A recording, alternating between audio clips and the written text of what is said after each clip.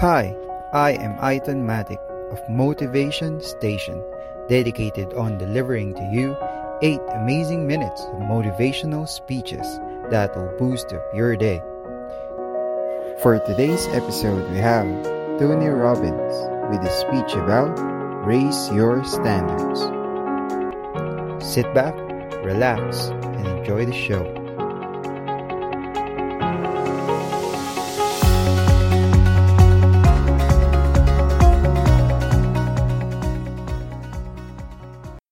Ultimately, if you're going to have lasting change in anything, you're really talking about just raising your standards. I always tell people, if you want to know how to change your life, I give it to you in 3 words, boring as it sounds: raise your standards. And what does that mean? Corny as it sounds. Raise your standards. Oh, thank you for the breakthrough thought, Tony. I'm glad I wasted my time watching this little email with you. But think about it. Lasting change is different than a goal. You don't always get your goals, but you always get your standards. Maybe it'll help you is to think about it this way. I try to explain standards to people with a different set of words. Think of it as everybody in life gets their musts.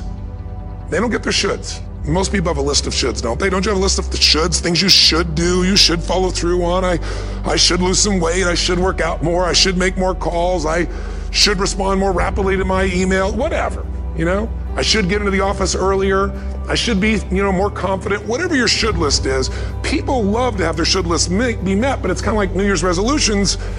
If it does, it's really exciting, but if it doesn't, which is most of the time, it's a little disappointing, but you kind of know it's not going to happen. But when you decide something is a must for you, an absolute must, when you cut off any possible, you say, I'm going to find the way, or I'm going to make the way. Human beings, when they resolve things, when they make a real resolution inside themselves, which is they raise the standard and they make it a must, they find the way. Think about it in your own life. Haven't you had some area of your life where you raise your standard and your life has never been the same?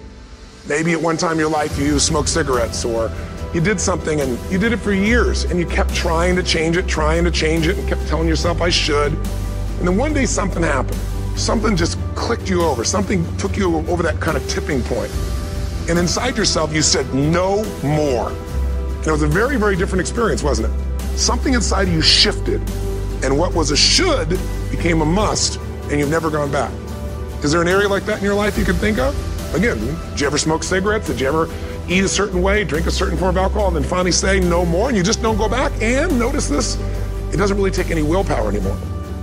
Because somewhere when we make this click, when we make something a must, we attach ourselves to it. It becomes part of our identity. And one thing I've learned is human beings absolutely follow through on who they believe they are. If you said to me, well, I'm really going to work hard to stop smoking, but I've been a smoker my whole life, and I am a smoker.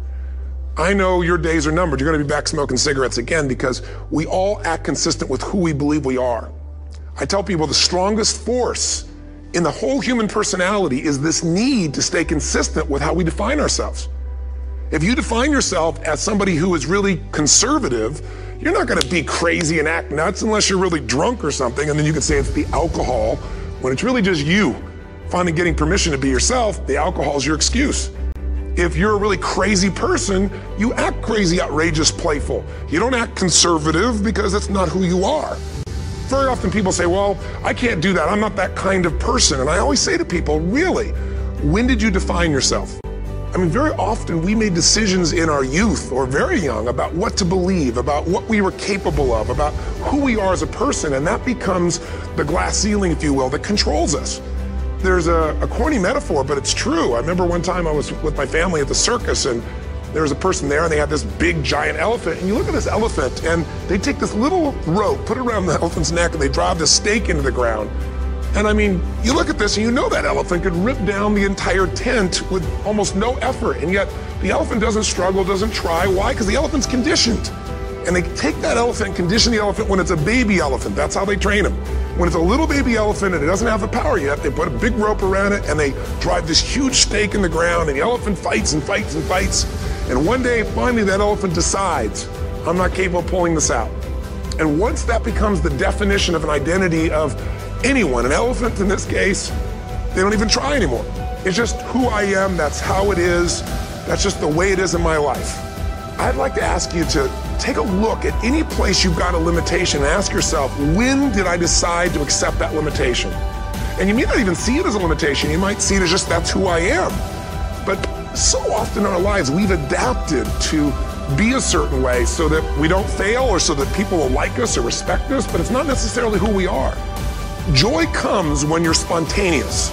It's really hard to be truly happy when you're not being yourself. And most of us have no clue who we are. And so a big part of my work, if you've ever been to an event, you know, is to get people to do things spontaneously without thinking, because that's when the real you shows up. That's when the energy comes alive.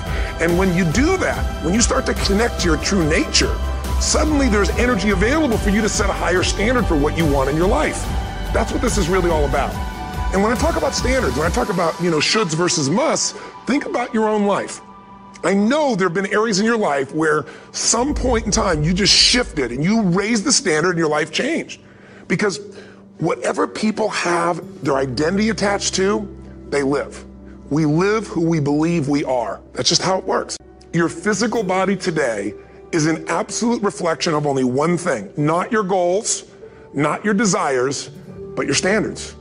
The identity you have for yourself. If your standard is you're an athlete, then there's a certain amount of strength, a muscle tone, and energy that's available in your body on a regular basis because that's who you are. And so you do whatever's necessary to maintain that identity. Now, do you think those people that are out there working out 5 days a week, do they have more time than you do? Or I have, or anybody else? Of course not. Is their life less busy? Of course not. It's just a must for them. They must work out that way, and they've made that turn and their life changed. So I'm not saying you have to work out 5 days a week. I'm just saying whatever you really want, wants don't get met consistently. Standards do. Whatever you identify, this is who I am. And so it's not so much about changing your identity as there's expanding it. Money's the same way. People that make money find a way to make money no matter what, don't they? They work their guts out. And then somebody, their mother, their father, somebody else, their sister gets ill, and there's not enough money to take care of it. Nobody else has money in the family. They don't either, but they find a way to get that money to take care of their mother or father, don't they?